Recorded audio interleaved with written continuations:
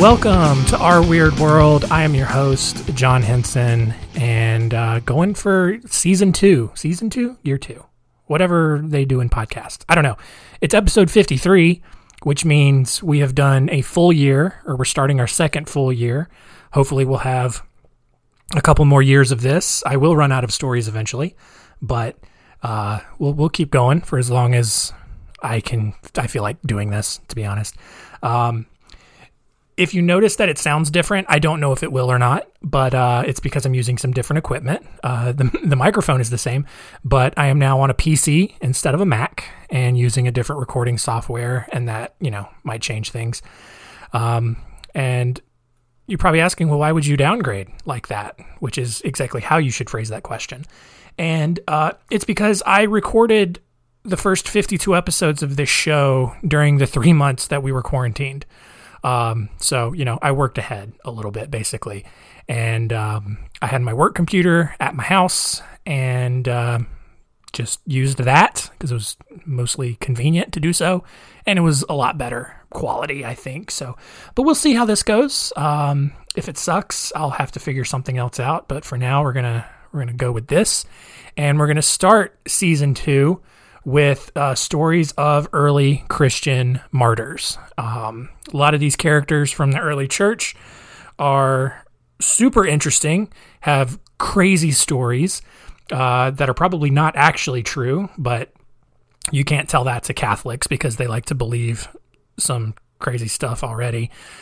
So we're going to look at the stories of Dennis, George, Theodosia, Edmund, and Abby, something like that. I don't know. I can't pronounce it. Let's just jump into it.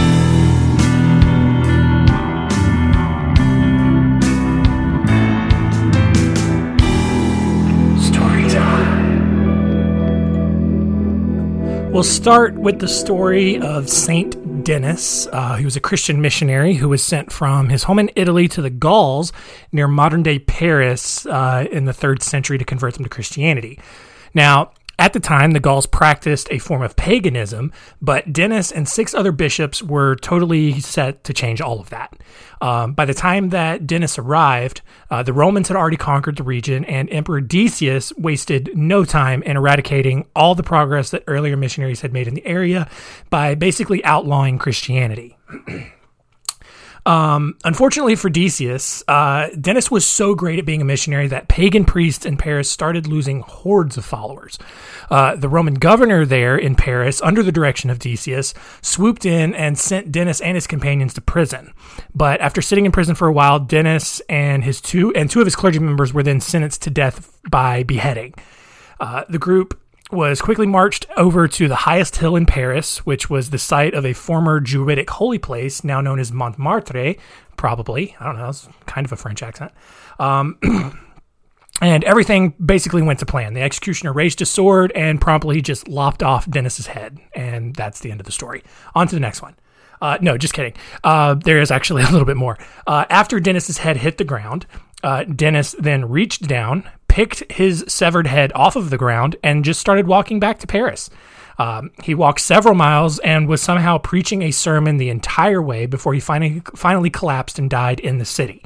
And the place where he died was initially marked by a shrine, but eventually became the St. Denis Basilica, where a lot of French kings ended up being buried. Now, did that actually happen?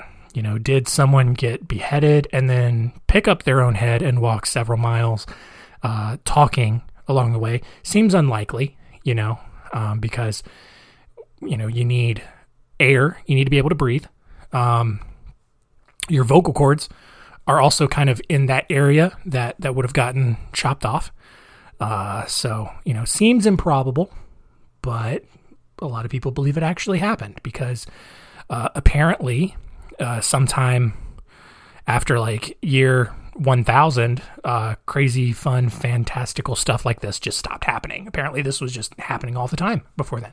Anyway, I'm very cynical this episode for some reason. Next, we'll talk about St. George.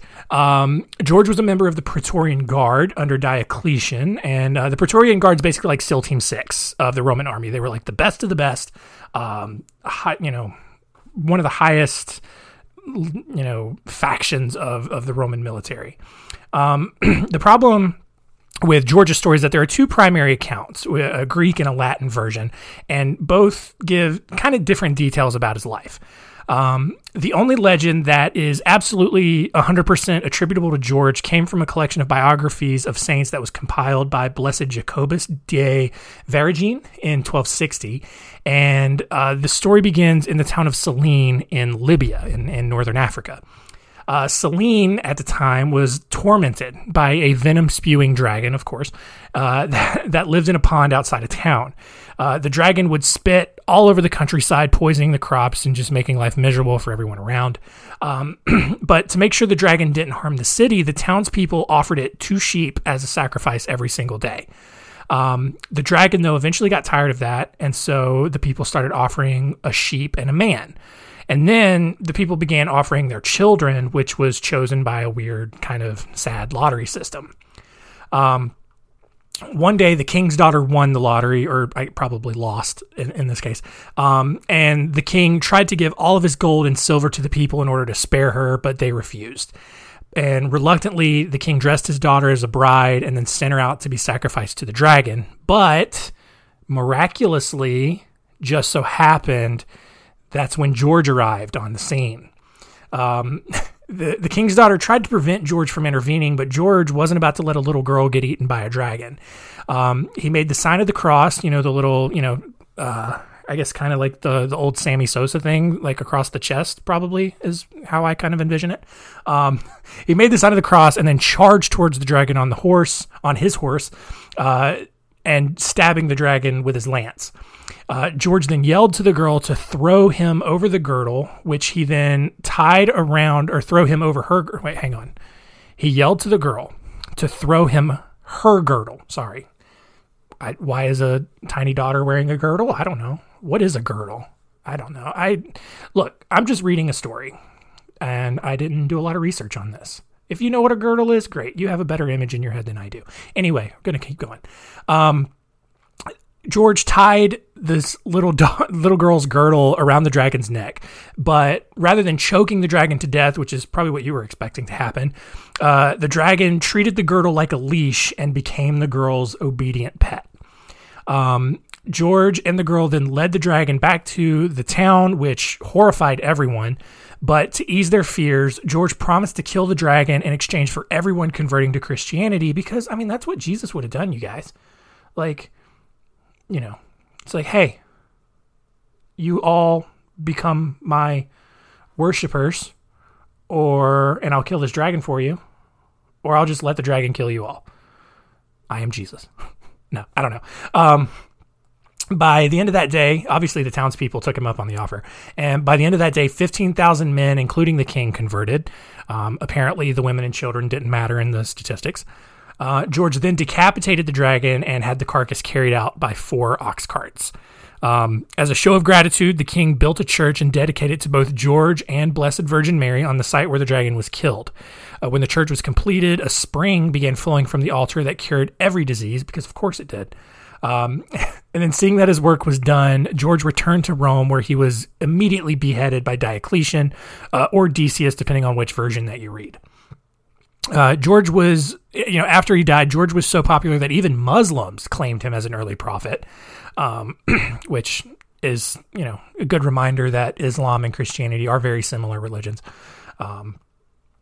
But anyway, according to the Islam side of the story, George was killed 3 times by Diocletian, but came back to life each time.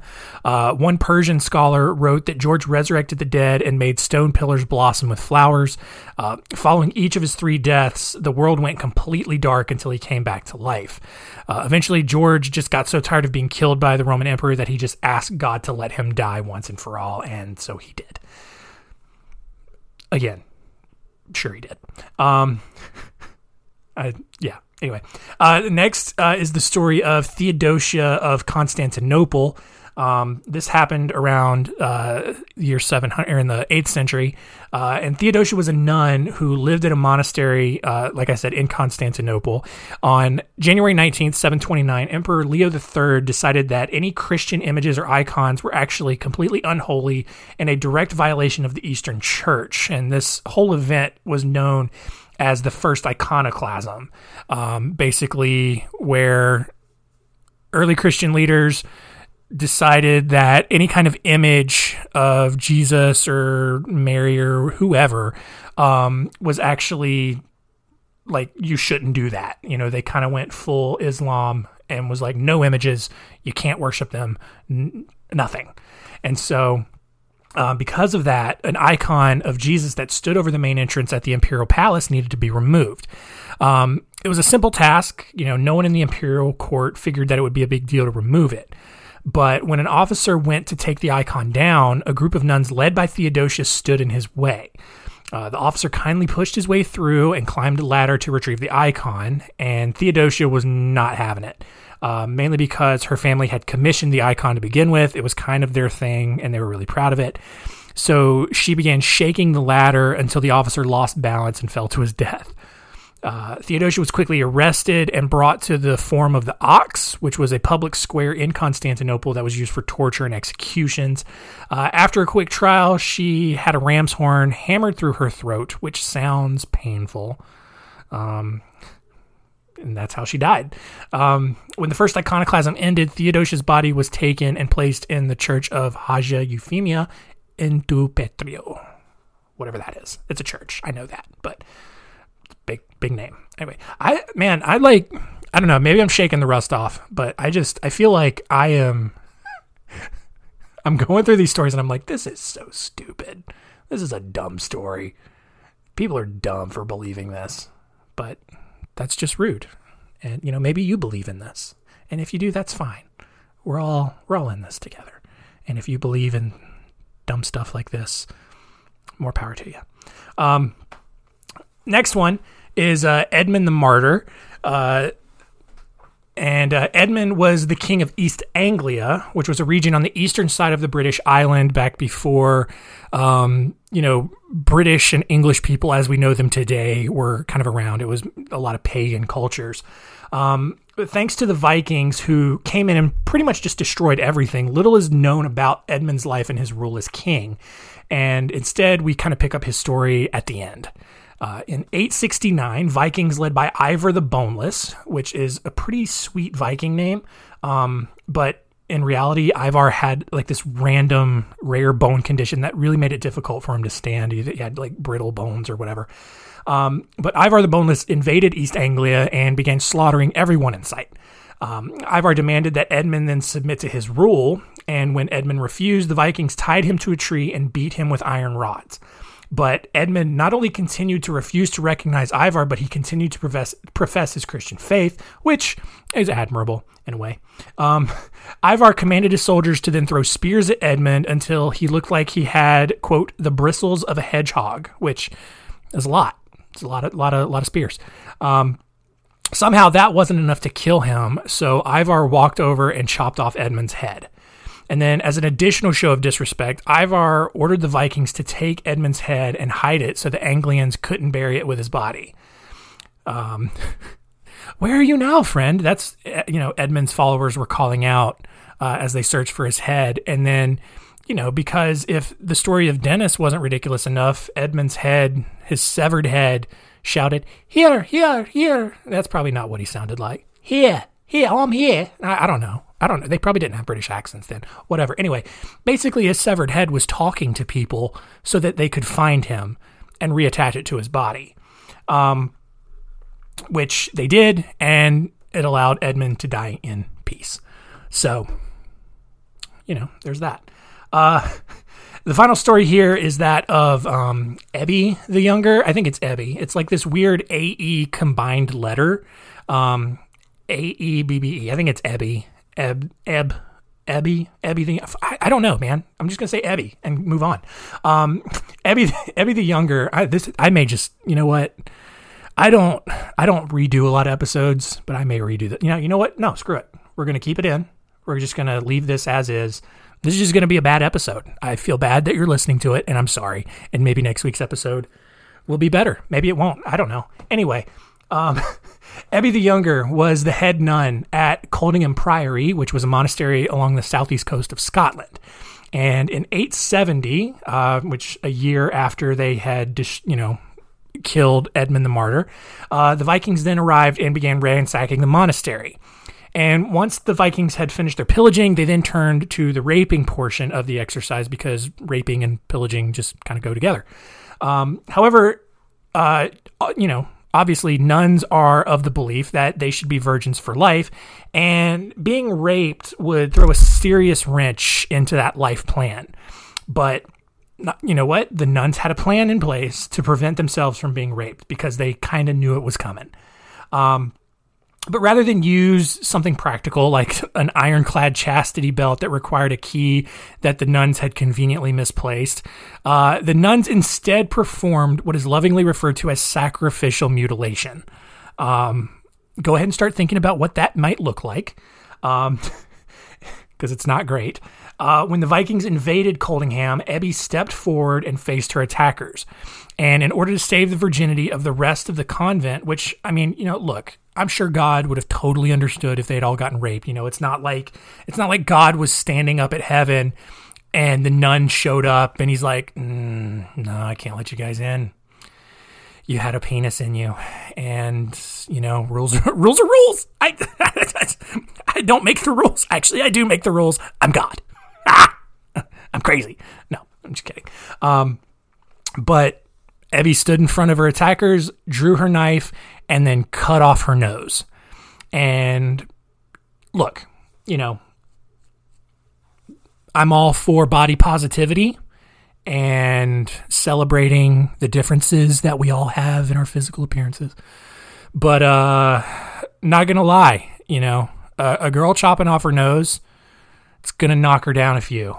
I just I could think, you're the most beautiful person in the world, but then you chop off your nose, get a little Michael Jackson kind of face going. And, I'm not going to be as interested if at all at that point. And as normal people, I think that's what Ebby the Younger would have expected, but these were Vikings and they weren't really interested in nasal sex anyway. And Ebby knew this. And so after cutting off her nose, she kept going. She ran the blade down to her upper lip and through the top part of her gums, which produced this bloody spectacle that had to have killed even the hardest of Viking boners. All right. And the rest of the convent, inspired by Ebby's bravery, did the exact same thing. They all cut off their noses and then split their upper lip and then cut into their top gum. It's horrifying to imagine. And you know what? It actually worked. The Vikings retreated and the monastery was saved, except the Vikings returned a few days later and burned it all down, killing everyone inside. But you know what? They saved their virginity, and that's the most important thing here. And that takes us out of today's story time.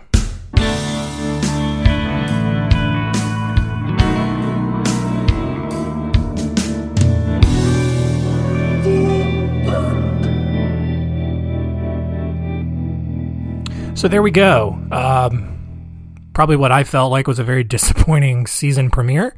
But we can atone for it next week when we do part 2. But first, what could we have possibly learned from this?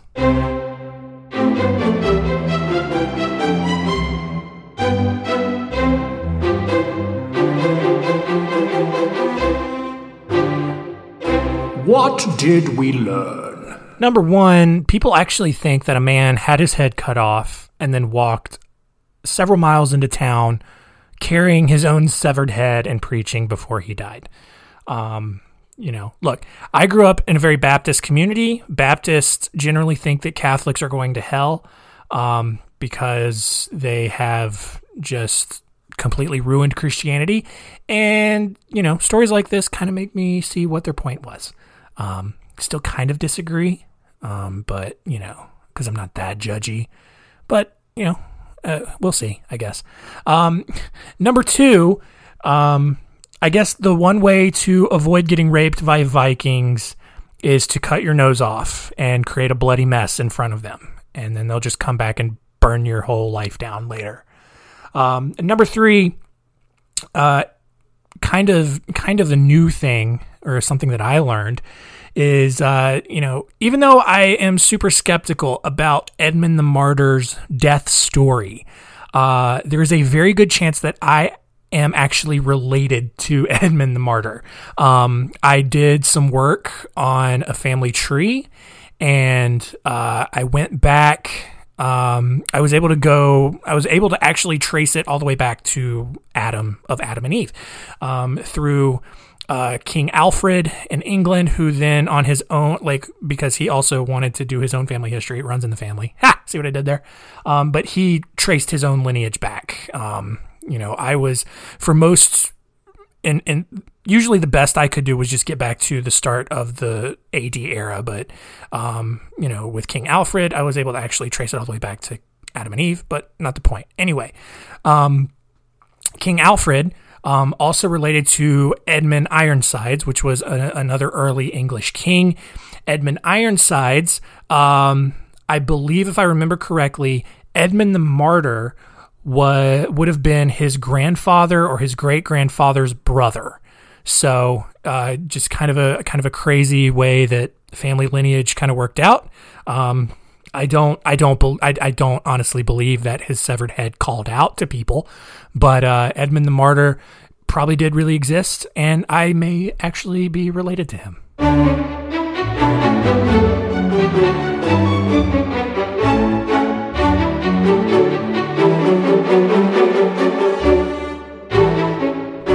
Next week on Our Weird World, hopefully it will be better, but we'll do part 2 of early Christian martyrs, and it's all women.